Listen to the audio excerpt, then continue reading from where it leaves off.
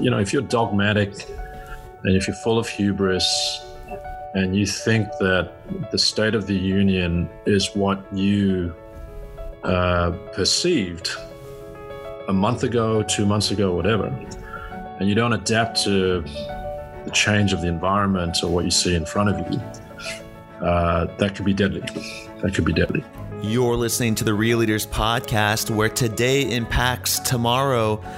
Dogma is deadly, and leaders keep it real. That was the voice of Kevin Chin, the CEO and founder of Arowana, who shares what impact means to him, how culture eats numbers for breakfast, and the importance of not letting your hubris get in the way of long-term growth. So let's give it up for the real Kevin Chin. Enjoy. And we'll get started here. Started here on the Kevin Show. Here we go. In 5, 4, 3, 2, and 1. And welcome back, everyone, to this episode of the Real Leaders Podcast. I'm your host, Kevin Edwards, and joining me today is Kevin Chin, the founder and CEO of Arowana. Kevin, thanks for being with us today. Good to see you. So, Kev, your company, Arowana, placed top 10 this year on 2020's Real Leaders Impact Awards. What does impact mean to you? Yeah, well, firstly, I've got to say, in all candor, I was very surprised, but extremely honored to place in the top 10. And kudos to the team, Ben and Stacey in particular, for what they've done. I guess impact to me is about transforming lives and enabling this week, and that there's still a lot of poverty here. So impact to me is transforming lives by enabling people and talent out there to really take advantage of opportunities that they otherwise would not have. So it's all about enablement, if you will. And that's the one. Is this impact now? It's embedded into your organization, obviously. How are you enabling these organizations to reach their full potential and scale their own impact? Yeah, well, our mantra is grow companies, grow people, grow value. And I've run numerous businesses and have a lot of experience in terms of that. For a company is a living organism. It's a body of people ultimately, and for a company to grow, its people must grow. And so we're very focused in terms of our businesses as to how we help our people scale themselves up, and in the process, help the company to scale. And by doing that and doing that in a sustainable manner, that's how we feel that we enable impact to be to manifest. Maybe break down for our audience some of the moments in your own career. I think it's unique. Sometimes we'll have CEOs, but not CEOs. All CEOs are founders of their organizations. Could you maybe explain to our audience your entrepreneurial career and some of the moments that really led up to this idea of Arowana? Yeah, that's pretty well defined in my mind. So the first moment would have been leaving the security of employment and starting an ice cream business, which was inspired by reading Ben and Jerry's story. And this was back in 2003. And coming out of the finance world, I thought I knew business, and I started this ice cream business with my best friend.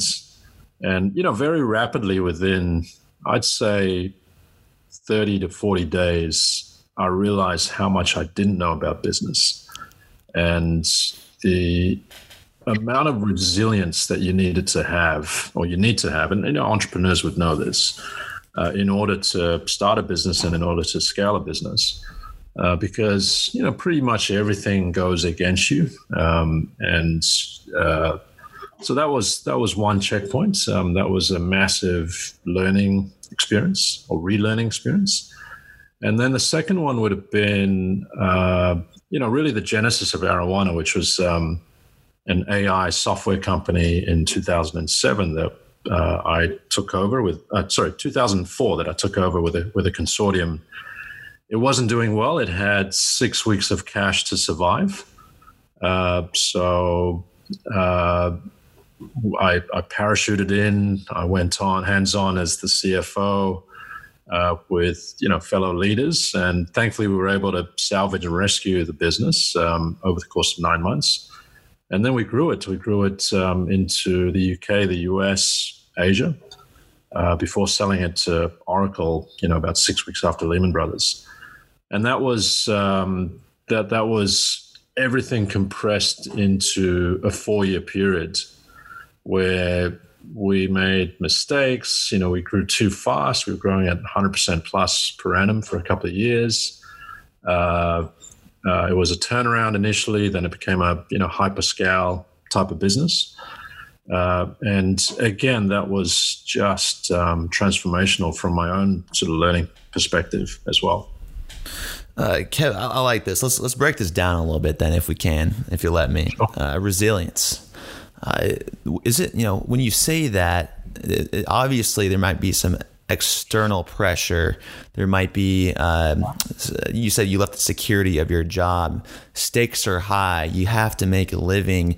When you're a founder, you're isolated. Maybe share with our audience who are similar listening to this, some of the struggles and some of the thoughts you were having in your head during this process.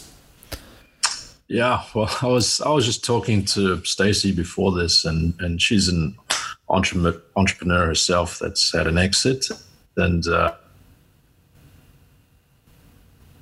was saying that in the last 24 hours, I've had one of those, lonely entrepreneurial moments where you feel that everything's kind of going against you, and no one's kind of stepping up, to the plate to help. So that feels frustrating. I'd say that's a normal feeling, and it's part of growth. Growth doesn't happen without discomfort. And the entrepreneurial journey and a growth journey are kind of intertwined. And in order to grow, you've got to have struggles and challenges. And in order to achieve your growth goals, you've got to have the resilience to overcome those struggles and challenges.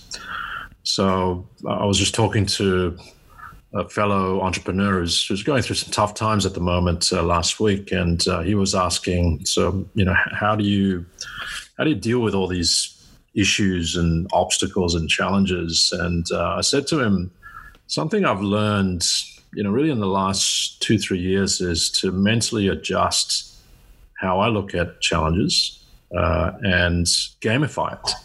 So just as someone who's a gamer would play, a game, and you achieve one level, you achieve another level, you achieve another level, etc. But along that journey, at each level, there's new challenges. There's new enemies, there's new obstacles that come out of left field. So I guess I shared with him that I've really learned to embrace challenges and gamify it, and that then makes it actually kind of fun. No doubt. And speaking of the late great Kobe Bryant, who just passed away, I saw a clip the other day, Kev. It was a reporter who was talking to him about one of the games where he missed a last second shot when he was a rookie or first year player. And instead of, that's a big time shot where you're the player of that team, you have to make those or at least come close, and he airballed both shots against the Jazz. And what she was saying is Kobe, instead of pouting and taking that upon himself, he says, what was the problem? My legs were tired. So what did he do? Worked on his strength in his legs and get to that next level, and eventually become one of the greatest basketball players of all time. There's something about constant learning in that message. How is constant learning and humility playing a role in your initial turnaround of that software company? So Humility, I think it's not a word that's well understood. And, in fact, it took us some time to really synthesize that for our own team internally. And, for a while, I think there was a mindset that humility meant, being meek and being in the background, being opaque almost as well. Whereas, to me, humility is about understanding that we do not know everything. We cannot know everything. And it's about not trying to be the smartest in the room. And so in the context of Ruleburst, that software company that we turned around, and the first 6 weeks was super challenging. And it's the analog here would be parachuting into a war zone that you just don't really know the full context, and you've got to be agile, you've got to be flexible in terms of your mindset. And dogma or hubris, from a mindset perspective, is to me the antithesis of humility. And in a situation like that, in fact, you could apply that to a high growth situation as well. If you're dogmatic and if you're full of hubris and you think that the State of the Union is what you perceived a month ago, 2 months ago, whatever, and you don't adapt to the change of the environment or what you see in front of you, that could be deadly. That could be deadly. Humility to me is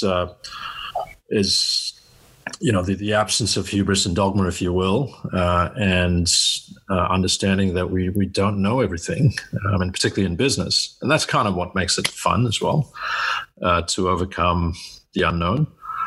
And a key plank of that, and this is something we really encourage and instill into the team, is lifelong learning.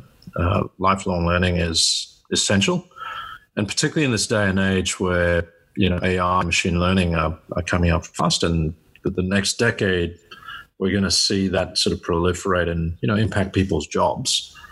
But having a mindset of lifelong learning, that the human brain is so powerful, everyone's brain is so powerful. You can pivot to other fields that you may not have trained for, but present opportunities. So what's your approach when you go in? Do you just ask them, hey, I'm just here to learn and understand the company, and then we're just going to have to fight through and figure out a way to make this work? It's context dependent.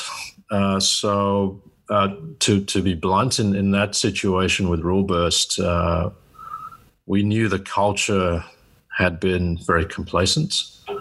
You're talking about people not turning up till after 9 and leaving at 3. And so as a leadership team, we really felt that, it needed a jolt. And I'm a big fan. I read a lot of sporting coach biographies, and, the way they understand the context of a team and the culture of the team.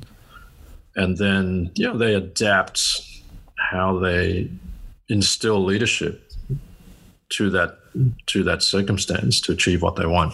So in that context, we actually went in with almost like a Navy SEALs Hell Week type of approach, just to jolt the culture. Nice. Well, I was going to ask, who do you like? Do you read Jocko Willink? I've read Urban Meyer is one of my favorite coaches. He talks about alignment in his books. The Ohio State University football coach. Who do you listen to? What are some takeaways from some of the books that you like? Yeah, I've read Urban Meyer's. I'm a big fan of soccer. In the UK, and so reading coaches like Jose Mourinho and Pep Guardiola, and to some of the basketball greats, etc. in terms of coaches. They're always great nuggets of insight. And that's been applied successfully in a real life context. And I think there's a lot of parallels, right, between how you motivate, engage, lead a sports team, and a business, a team within a business. Yeah, I really like the analogy of the gamifying it and putting that in perspective, especially for our audience and people who have been involved in sports teams, and can kind of draw the comparison there. But let's stick on this dogma, this hubris. I really like that. Is there a dogma and hubris in terms of, we interview a lot of impact companies who believe that they can, that market-driven solutions can take on socially and environmentally mental challenges. Is there a dogma and hubris in that? And what type of humility do some of us reporters, business owners have to have in order to say, hey, you know what, we might not know the answer? That's a very good question. That's a very deep question. We're getting deep today, Kev. From my experience, yes, there's there's an element of the do good in that sort of impact community, and impact is not something that has sprouted out within the last 2 years. We got our B Corp certification back in 2018, but I've been involved in social enterprises and backing social entrepreneurs for 15 years. And, I've been to trips on the ground in Cambodia, seeing a mother of 4 kids transform her family's lives through a microfinance loan of $50 and enabled her to Veggie Patch, which then in turn allowed her to send all her kids to school. And that was just, profound. So I've had a lot to do with the sort of impacts, social community, if you will, for a long time now. And, along the way, and, every community has its nuances. And yes, there are some situations where I don't think there are sort of for-profit, market-driven solutions. And you do need to, you do need to have a non-profit solution in certain circumstances. And I'll give you one example. So I've been involved with charities for disabled orphans in Southeast Asia for a while, and the nuance there is culturally. In Buddhism, if you're disabled, it means you've done something bad in your past life. So disabled orphans tend to get neglected and treated like worse than dogs. And there's no funding for that. There's no money to be made in that. But that's, we felt it was a worthwhile cause on our sort of foundation side or charity side to support. So that there's a spectrum. That being said, though, I think across the board, there are market-driven, for-profit solutions that are highly impactful. And to me, that for-profit element is not something to be shy about. It's something to embrace, because ultimately that's what drives sustainability. That being said, that there is a balance. You can go too far one way. And if the profit motive becomes too overt, then you're sacrificing something in terms of the impact. Okay, so in some instances there are trade-offs. In some instances there are ways you can implement certain solutions, whether it's a socially responsible company, environmentally responsible company, or some form of governance in there between. It's kind of blurry lines. We can do so many interviews and interview so many different impact leaders. However, everyone defines impact in a certain way. You said today, transforming lives, where someone else might define it as recognizing impact, just like how you recognize someone with the microloan. Kev, I mean, maybe explain to us, like what your take is on an impact company. Like, how do you define when you're investing in one, what is an impact company versus what is a for-profit company that's just solving a normal problem? Yeah, that's again a good question. I don't think the two are mutually exclusive. So I was talking actually yesterday here with some of our partners in the Philippines that I was once inspired by this great impact entrepreneur in Australia, and he took me around his company and showed me his war room, and in his war room there was a huge wall, and on the wall he had a horizontal line, and above the line was the typical metrics that you would see for any for-profit business. So it was in essence a dashboard, number of sales, revenue, profit per employee, all that sort of stuff. But below the line was his impact scorecard. So how many lives was he transforming through his business? So he was in the business of financing cafes and restaurants, equipment, which typically banks do not fund because it's too high risk. But he developed a model to enable that, and in turn, that enabled thousands of families to thrive.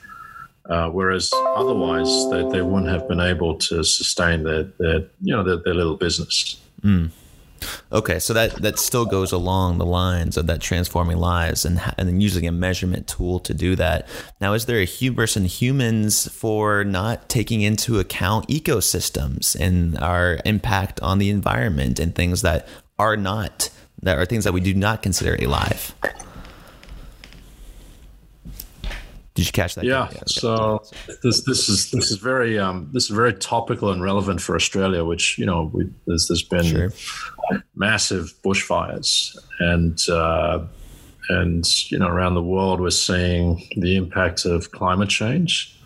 I do believe there is hubris and dogma in terms of how people's attitudes towards climate change manifest.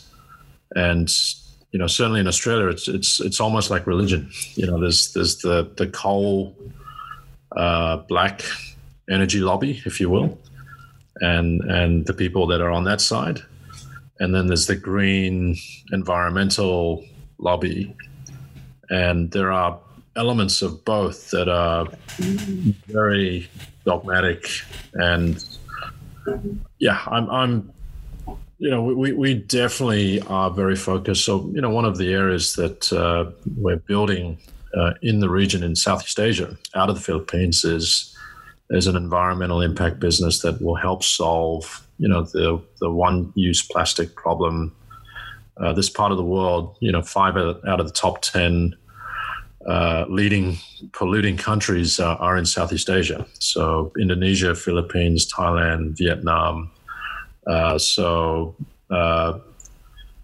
a real life issue, but I think the solution comes from not being overly dogmatic one way or the other. So, come back to the bushfires in Australia. If you synthesize all the facts, there is an element of climate change because, for sure that the world is getting warmer. But that said, there was also a practical issue in that backburning of the shrub had been banned, I think, for over 5 years. So the shrub had grown very large across the Australian bush. And from what I understand, the ban on burning shrubs, which the Aboriginals used to do, to manage the bushfire risk, centuries ago, that ban was partly driven by wanting to appease the green lobby. So, that if you think about it, the confluence of those two things has created this inferno, massive inferno, and at its worst, it's dogma on both sides that creates this unintended consequence. It's like watching air crash investigation, right? It's a series of things that leads to an accident. And in this case, perhaps it's an element of dogma or hubris on both sides that have coalesced to create this issue. Well, in what role does leadership play in that? We think about this all the time, and I really like your example there with the shrubs. There's plenty of examples to think about in terms of whether you said single use. Definitely, I think that's the problem. Whereas just plastic should not be looked at as a horrible product. Correct. We look at food, putting pesticides on plants. Wow, what a great invention to feed all these families now. We can support a ton of people, yet it's ruining the environment. There's pros and cons to everything, and there's not always one answer to them all. Just like there's not always one answer to your definition of a real leader. I always ask that question. But Kev, you said the first thing that you did when you came into that organization is we needed to shock the culture. We need to change the leadership as a leadership team. How important is leadership's role in these big time, long-term decisions? It is absolutely paramount. And that's really interesting. You how you frame that, big time, long-term decisions. So I think a key element of leadership is being able to have very long-term horizons, particularly in the context of trying to solve a problem that's large, that's been around for a long time, such as plastic pollution in Southeast Asia, because that's all about changing mindsets as well. At the moment on that specific issue, we're very near ground zero in terms of changing mindsets in the region. But the long-term vision, from my experience, of markets, etc., that's rare. That's increasingly being being myopic and short-term is more the norm now, rather than being long-term from a mindset perspective. But if you have a long-term mindset, the challenge for a leader is how do you motivate, galvanize a team to buy into that vision and to support it and to stick with it and to be fellow overcomers, if you will, because for sure there will be lots of challenges along the way. Is there you were mentioning like cultures with the disabilities, like that's something I had no idea about. I had no clue that people treated people like that in that part of the world. Culturally, people have different perceptions everywhere. And one solution might work in the Congo in Africa, but may not work in a similar setting in the Dominican Republic.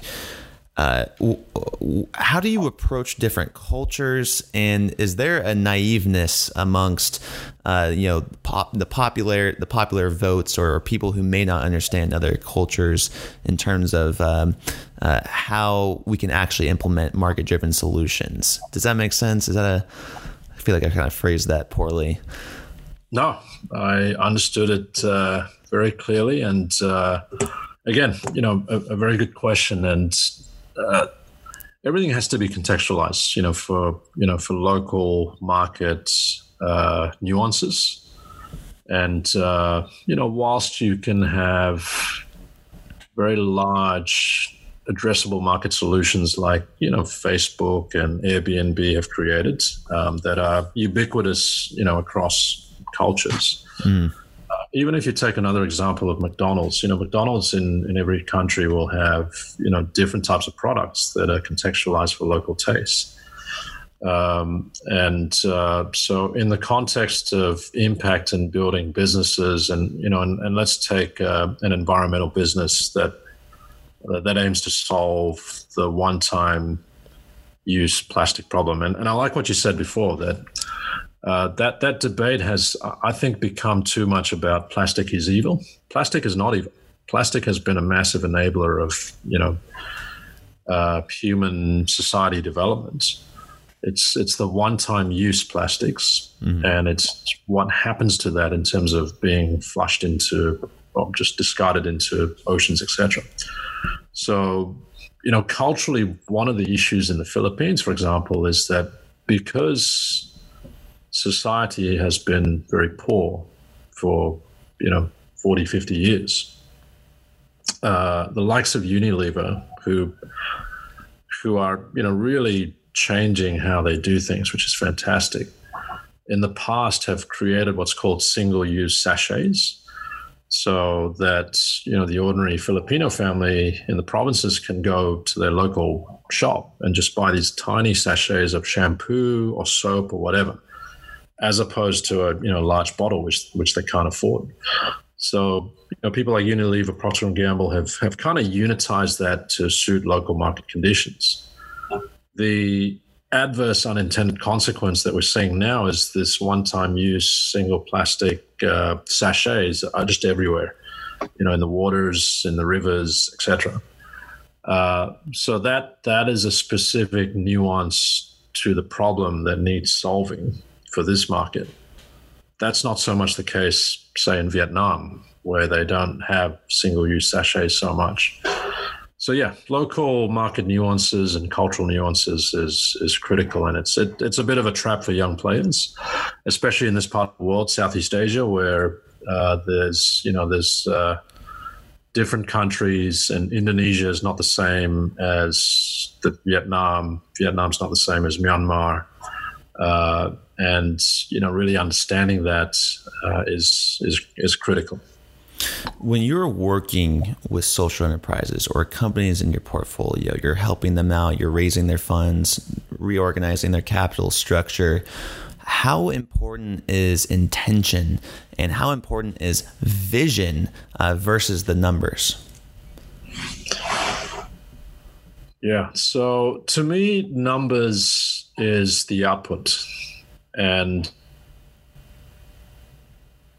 if you're looking at numbers to make decisions off, I would say you're already behind, the 8 ball. So there's a slide that we have, which is just a one pager, and it breaks down how we look at businesses. So the traditional way is what we call hindsight analytics. So companies prepare weekly or monthly reports, and then you kind of pore over them and you go, oh, okay, this is what happened last month or last week. And there's some utility to that, in terms of the hindsight analytics. The world's, moved more and more towards insight analytics. So tools such as Power BI, Tableau give you, more real-time information, in terms of the key numbers, critical numbers of your business. Where we want to go is foresight analytics. So being able to predict, and this is getting into the realms of data science, machine learning, AI, so really mining the data. And in the context of our education business, for example, the holy grail for us would be to be able to help a student visualize their future and go, this is how the future of work, and let's take IT as an example. IT as a profession arguably has the shortest half-life in terms of relevance of your knowledge, because things change so fast. So if we could help a student visualize and say, in 10 years or in 5 years' time, cybersecurity is going to be 10 times bigger than it is, and there's going to be a job shortage, blockchain engineers are in demand. Based on your skills and your experience and your learning to date, this is what we think you should study in order to strive for that, for a pivot to that sort of role. So that's what we've started to work on in the context of our education business. So when you talk about vision, there's vision at, I guess, at an enterprise level. Vision can be better informed with predictive analytics, leveraging AI, machine learning, data science. And what was the other one you had? So there's vision and something else. Intentionality. Intention. So intention is the start of everything, right? And the numbers are, as I said, a byproduct. Our intention with respect to how our education business impacts is if we can enable our students to visualize their future and to capture it in a pragmatic way. If we do that, the numbers will follow. So we're very different in that respect. We've very much morphed since Arowana first started in 2007. Back then, we were very hindsight analytics focused, very spreadsheet focused, very numbers focused. Whereas now it's a much more holistic approach, driven by the intention or the purpose, as we would put it. I like that a lot, and I too just try to break them down, like companies down like that as well, like versus the bottom line. I mean, there's the triple bottom line, like people, planet, profit that people look into. But I find so fascinating, Kev, is like the vision and then the operating system and then the impact that they create. So for instance, your example, your vision, you want to help these kids have a better education, to give them or find a career that matches their needs. The operating part of that is finding the market needs for them, developing the skills that they can have. And the impact is kind of what you alluded to earlier, was transforming those lives, and the results follow with that. And I think that's a great model to do so.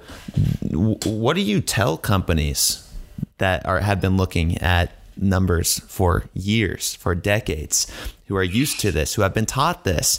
What do you tell these people who might see you as a lunatic on the outside? Yeah, no, I get a lot of that already. So, I'm used to that in terms of being thought of as a lunatic, and what the hell is he doing? What the hell's Arowana up to? Yeah, exactly. And frankly, I don't care. So I guess the answer to that is at two levels. So number one, if the culture of a business has been too overly focused on the bottom line, then we would say that, is that a cultural fit for us? Because to try and re-engineer that culture to what we are, on average, from my experience, culture takes at least 3 years to transform. And when you try and transform an absolute for-profit motive above all else, I think it's really difficult. And actually, we've had that issue internally with our asset management business, where unfortunately we've had leaders in the past within that business who were, all that mattered was the money. And let's take an extreme example so that everyone would know about Boeing. I fly a lot, so I religiously, I'm even on a pilot's forum, tracking what's happening, and so I knew not to fly the 737 MAX 2 years before things happened. But if you take Boeing, the culture that had manifested was clearly one that focused on short-term earnings and money above all else, which led to cutting corners. There's that old saying, if it's not Boeing, I'm not going. That doesn't apply anymore. So, so that's, to me, that's an extreme manifestation. So, a business like Boeing at a much smaller level for us, we would struggle to want to partner with or invest with, because that involves completely re-engineering the culture. And typically when there's an overt for-profit motive, that kind of goes hand in hand with short-termism or, being myopic. And it's inconsistent with sort of a long-term business building ethos. So that's at one level. I think depending on the degree, we would struggle to engage and partner and or invest in such a business because the culture would be too hard to transform.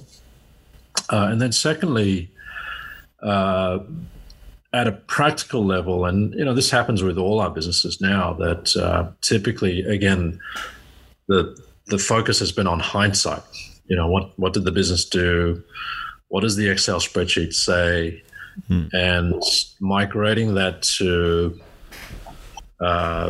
embracing insight and then foresight analytics that can be challenging because it's change management, right? And that's always difficult. At an extreme level, we had a situation where one of our CEOs, when I brought up AI with him, I said, hey, there's these great tools we can use to drive efficiency and, robotic process automation.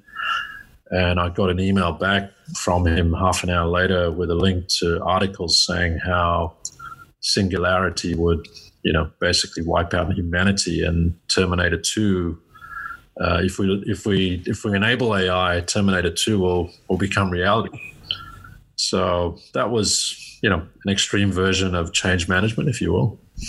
Well, I have that conversation all the time. Is technology a tool or a weapon? Will a singularity happen? A lot of people think it will. But I have the standpoint of AI is more here to help us versus than harm us. But it's definitely in the hands of a lot of different people who are in control. Well, we're blessed to have. You've obviously watched James Bond movies. Yes, yeah. So Q, the character Q, who's the kind of the scientist, if you will. So we're fortunate enough to have the real life Q on our advisory board. Okay. His name is Hugh, but I call him Q. And Hugh is Professor Hugh is one of the world's leading AI, robotics, automation experts and thought leaders. And until last year, he was chief scientist for the Ministry of Defence in the UK. Oh wow. Submarines, all that sort of stuff. Love to have him on too. We can organize that, no problem. That's but his view is that singularity will not happen in our lifetime. Okay. He would know. Yeah. So we're safe from Arnold for the time being. Well, there's something about, just to go back and bring this full circle, we started off with resiliency and having that patience to wait things out in a long time. You were mentioning how these businesses have these cultures, and what's it going to take for these cultures to transform? Time and generations and education. And Larry Fink's new newsletter that came out, 63% of millennials believe that the purpose of business is to improve society. Will those people go into the workforce with that intention? We don't know. So the question I have for you is, if your whole impact thesis is transforming lives, what lives do you hope are transformed by the time you're 10 feet underground? Yeah, 10 feet underground. If that's your style. My goal in that regard, Kev, is to have my ashes thrown over the football pitch of the team I support. There we go. Nice. Yes. In terms of lives, and I guess I'm going to use a sporting analogy here. The great coaches of any great franchise often talk about how, they get a real kick out of taking a kid who perhaps no one saw the potential in, and mentoring or coaching them to be a superstar in whatever sport they're in. And I've been fortunate in that regard to have had a few people come through our ecosystem that they've really flourished, and they've been outsiders, or they've been neglected, or they just perhaps don't fit the mold of what people would consider to be a successful profile initially. And if you look in this part of the world, there are so many people like that. When I get asked, who are the leaders that inspire you, I say, actually, it's those that are ordinary human beings at the bottom of the pyramid. So, a friend of mine who does some social work in the Philippines sent me a picture 2 weeks ago of a 4-year-old girl in the southern part of the Philippines. So her job is to help row a canoe that ferries people across a river. She's the one. And, when I saw this video of her that my friend sent, it was like, wow, this girl is a leader. She's got massive potential, but she's got all these circumstances against her. So particularly with the education business, and that's what we like about it, if we're able to infuse that into, society across the board in the Philippines, that has a multiplicative effect, not just on the individual, but their families as well. So that's what I would, really get a kick out of seeing that, if our business here flourishes and kids get educated and, they get better jobs, their families get better houses, homes, it's enabling the opportunities that they otherwise would not have had. That's beautiful, Kev. That exponential impact, transforming those lives, the resiliency, all great traits of leadership. What's your definition of a real leader? A real leader is unbreakable. Ooh. And sees opportunities where others see problems.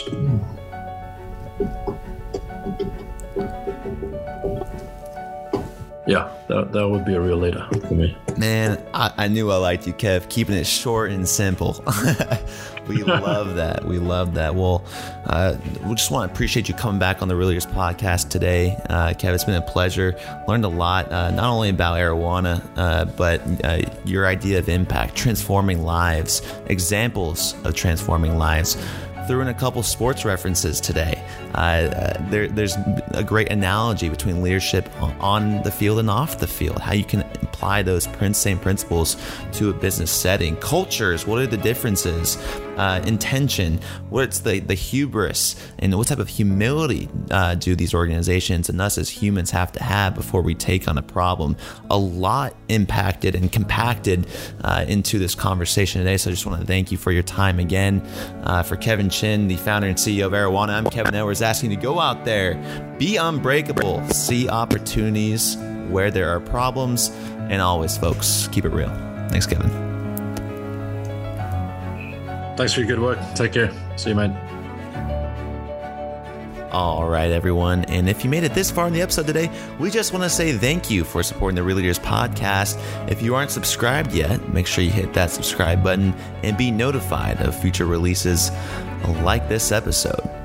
If you enjoyed this episode and want to hear more impact leaders like Kevin, go online right now, folks. It's free. It's real-leaders.com/impact-awards. Enter in your email and you're going to be receiving a free special edition with all 100 impact companies, as well as a coupon to get 25% off a Real Leaders subscription. Again, folks, that's real-leaders.com/impact-awards. Go on there and get to know the 100 top impact companies. And that's it from us, our Real Leaders. We hope you enjoyed.